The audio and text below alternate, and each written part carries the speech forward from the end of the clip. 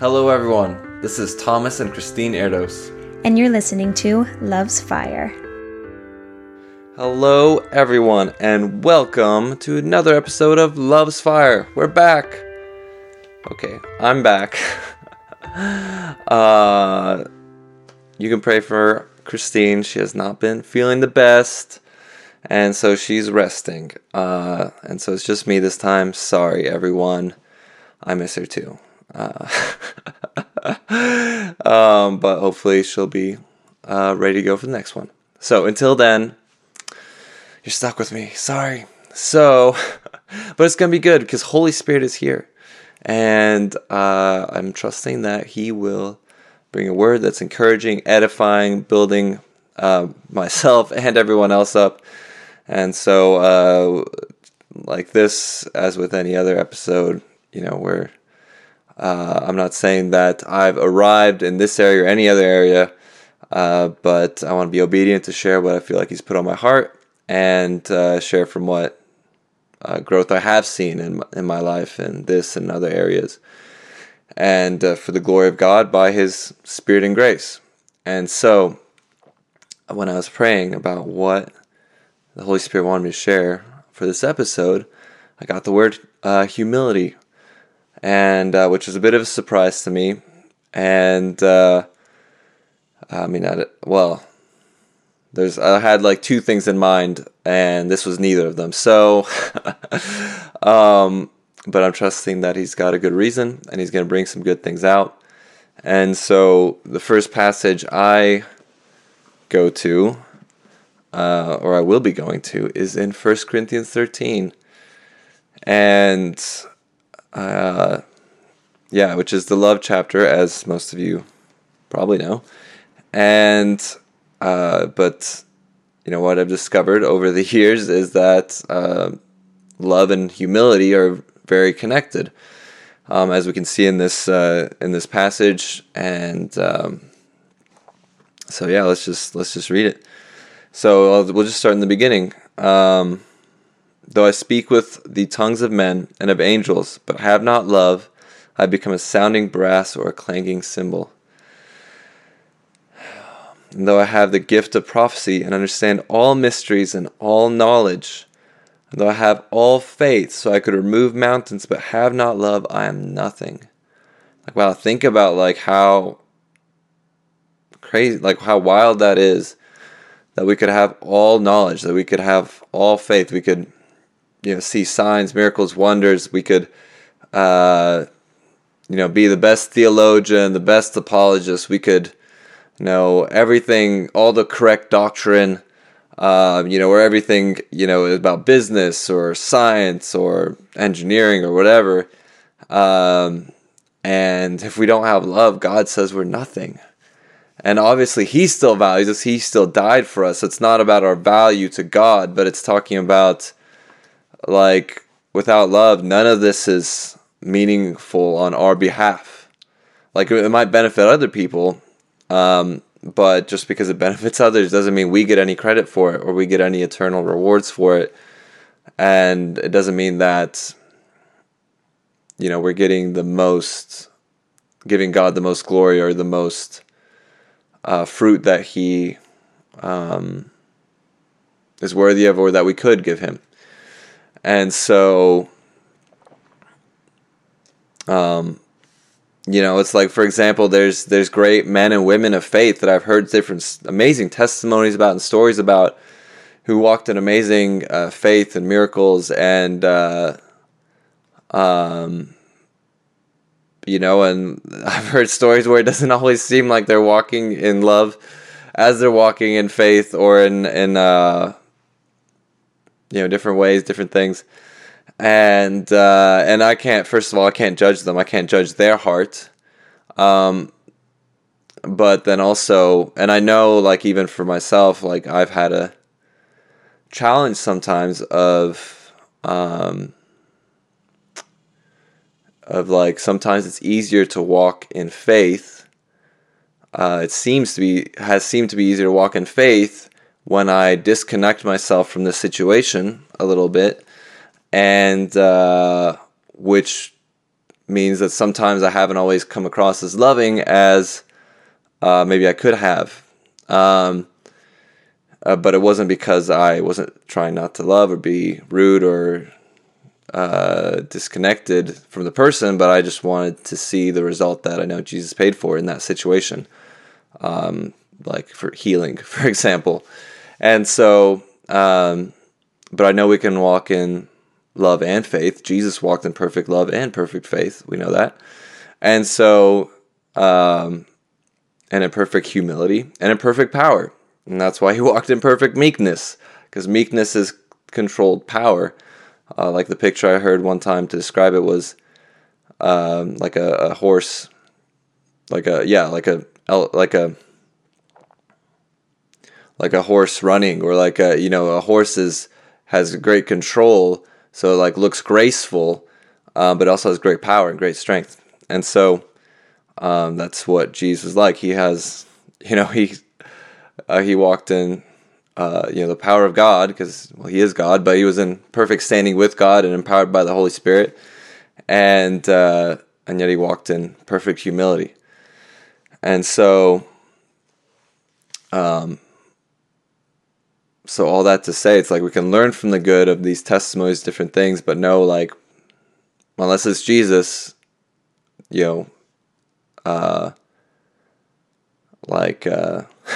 unless it's a testimony from Jesus' life, we know there's room for growth, probably. And so we can just chew the meat, spit out the bones, so to speak.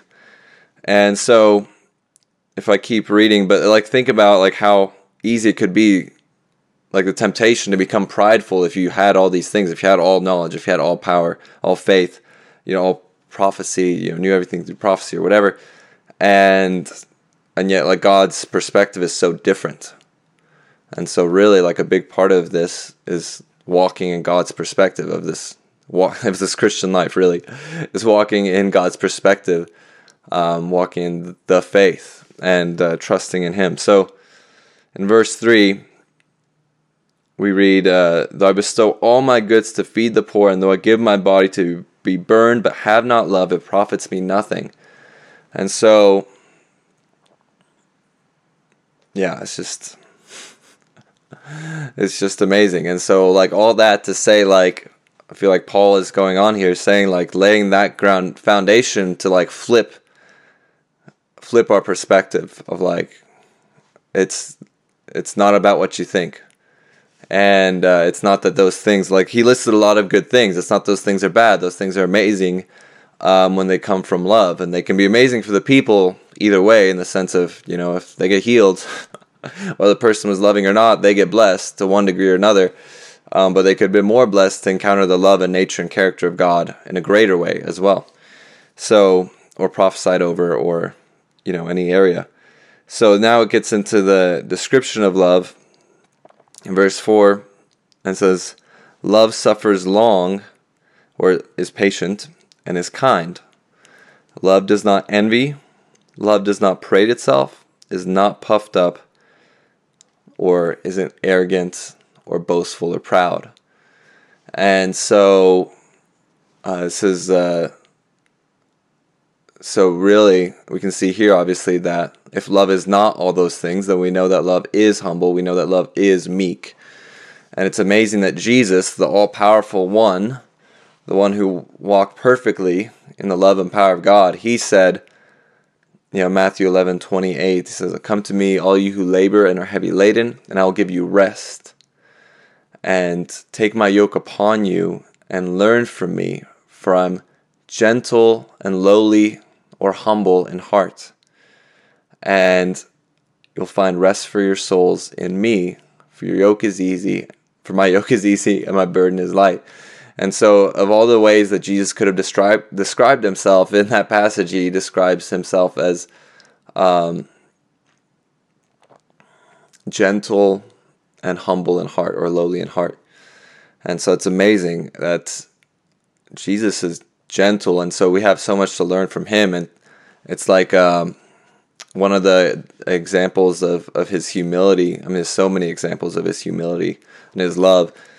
But one that really stuck with me that I heard Pastor William Hinn preach on was he talked about how Jesus, he asked to get into a boat to preach off the shore one time when the crowds were pressing in on him, and so I guess he wanted a little space, and so he asked to get on the boat and to preach from the boat. And so Pastor William was saying, like, he was asking God, is like, God, why didn't you just walk on the water? I mean, you can walk on water. Why'd you get in the boat? And he said something like, he felt like God told him, it's like, because he's after people's hearts. Like, if he would have walked on the water, like, people would probably have fallen on their face in the fear of God and the awe of God. But it's like, he's not just after, like, he wants to know what's in people's hearts, but he wants our hearts. He wants us to love him. Okay, I guess I'm reminded of what Jesus told Thomas, the disciple, after he has to see his hand, the scars on his hands and his side. He said, you believe because you saw, but even more blessed are those who believe without seeing. And so it's like there's great blessing in belief and faith, and it's like, yes, like we want to see. I want to see God do amazing things, and I want to see Him, face to face, and all these things. But it's like we get to believe and receive by faith, by trust in Him, and He is pleased with our faith. It's impossible to please God without faith, because we must believe that He is, and He's a rewarder of those who diligently seek Him. And so I think he's after people's hearts, and he has nothing to prove. Like, he is so secure in the love of God, like, that he has nothing to prove, and that's where we get to be in Him. Because if that's Him, then that's us in Him. And so I think that's been one of the most helpful things for me, is growing in a revelation of God's love for me and my value to Him makes me secure in Him, which then sets me free from the opinions of people and from consciousness of myself, to be conscious of God and conscious of loving people. And so it's because it's all by His grace, it's all by His Spirit. We can't do this on our own. Like, don't think like you read this and like, oh man, this is what I have to live up to. Like, no, this is who we are. Like, God is love, and as He is, so are we in this world, and he who is joined to the Lord is one spirit with Him. Man, I'm making a lot of work for myself here. Every time I quote a scripture, for the video viewers, I try to put it up as a caption. Podcast viewers or listeners wouldn't know that necessarily, but I do. So every time I quote a scripture, I have to, it's a little bit extra work to put it into the video. And so, like, thinking that it's my pleasure to make the sacrifice for the Lord. Thank you, Jesus. And so, anyway, so we get to walk in His love by His grace. And so I pray this out regularly, like we've talked about before. Like, Father, thank you that you are love, and you're in me, and I'm in you, and we are one. As you are, so am I in this world. And so I thank you that I'm patient, I'm kind, I'm not envious or jealous or proud or boastful. This is who we are. This is who we are in Christ. And so it's like in Ephesians 5, Paul, we're going to go there. We are going to go there. Ephesians 5, Paul's talking about marriage, but also our relationship with Christ and in Christ. And it's so amazing.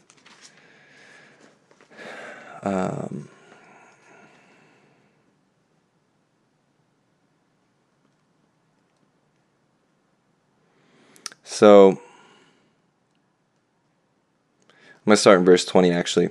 So Ephesians 5:20, giving thanks always for all things to God, the Father, in the name of our Lord Jesus Christ, submitting to one another in the fear of God. That's another aspect of humility, submitting one to another.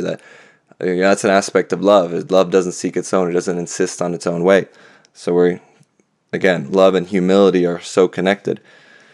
And both receiving His love and walking in it, which again are connected. So So submitting to one another in the fear of God, wives, submit to your own husbands as to the Lord, for the husband is head of the wife, as also Christ is the head of the church, and he is the Savior of the body. Therefore, just as the church is subject to Christ, so let the wives be to their own husbands in everything. Husbands, love your wives just as Christ also loved the church and gave himself for her.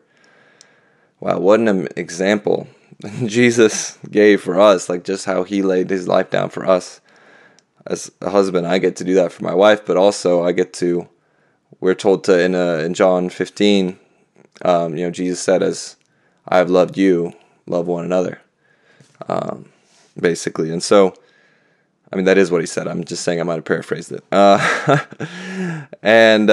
So that he might sanctify, and verse 26, that he might sanctify and cleanse her with the washing of the water by the word. So again, when we speak out, we pray out these scriptures, we're being washed by the water of the word, we're being transformed by the renewing of our minds. We're putting off the old man with his deeds, and we're being renewed in the spirit of our minds as we put on the new man, which is created according to God in true righteousness and holiness. So when we say, like, anytime we act outside of love, like, we can just thank God, that's not us. Like, Father, like, that wasn't right, but I thank you, Father, that's not me, because I am in you and you're in me, and your love, and so am I. So I thank you, Father. And so we're reaffirming who we truly are in Christ as righteous trees. And then when we realize and we know and believe that we're righteous trees in Christ, we naturally bear good fruit. And so, we're being washed with the water of the word, that he might present to her to himself a glorious church, not having spot or wrinkle or any such thing, but that she should be holy and without blemish. That is amazing, that we get to be holy and without blemish. So husbands ought to love their own wives as their own body. As their own bodies, he who loves his wife loves himself. Now listen to this. For no one ever, this is verse 29, for no one ever hated his own flesh, but nourishes and cherishes it, just as the Lord does the church. Because we are his body, so he nourishes us and cherishes us. Wow, Jesus, you're so amazing. For we are members of his body, of his flesh, and his bones. We are members of his body, his flesh, his bones. For this reason a man shall leave his father and mother and be joined to his wife, and the two shall become one flesh. Listen to this. This is a great mystery, but I speak concerning Christ and the church, that we are one with Jesus, that we're one flesh. We are members of his body. And so if Jesus walked in perfect love, then by his Spirit and grace, we get to walk in the same. And so if we walk in perfect love, we walk in humility. And when we see the value that Jesus placed on us, then we're not looking to receive that from other people. Like, because like when we're boastful or arrogant or proud, like, a lot of that has to do with insecurity. Like, if we knew our value, then we wouldn't care what people thought. And if we didn't care what people thought, then we wouldn't be boasting about what we've accomplished to receive their praise or what we think will encourage their praise or their wow or awe or whatever. Or contempt, as the case may be. But anyway, when we know and believe his value to us, like, changes everything. Like, the value of something is determined by the price paid for it. Like, just literally today, I was helping out with the kids' class, and I held up a piece of crumpled up paper and said, "Who would pay $100 for this?" And of course, some of the kids said they would, and so that, of course, made me ask for the $100. Like, man, I can make a lot of money here. Just kidding. I did ask for it, but I was joking. I made that clear. So no one would pay for $100 for a piece of trash because they'd get ripped off. Or if they did, they would be getting ripped off.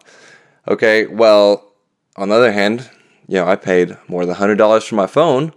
Why? Because I thought it was worth more than $100, so that's what I paid for it. Well, what did Jesus pay for us?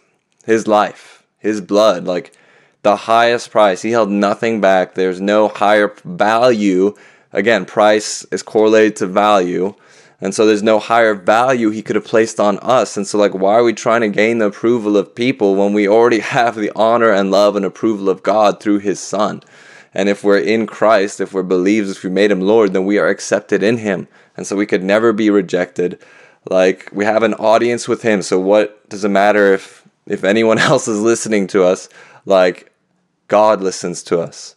And when we know and believe that and his view of us, like, it changes everything, and it empowers us, and he empowers us by spirit and grace to walk in love and a humility like never before. And I guess that is the ding for the end of the podcast. So we'll end it there. And I say we, Holy Spirit and I guess. Yeah, okay. Next time. Anyway, we love you all, even though my wife is not on the podcast. She loves you all as well. And Jesus, most importantly, Jesus loves you because he died for you, paid the highest price for you. And so you haven't made him the Lord of your life yet, then do it now. Give him your life. He's worth it all. He is better than anything we could ever ask for, think, or imagine. And you can just say something like this, like, Jesus, I give you my life. I make you the Lord of my life. Come live in me and empower me to walk just like you and to know you by your Spirit and by your grace.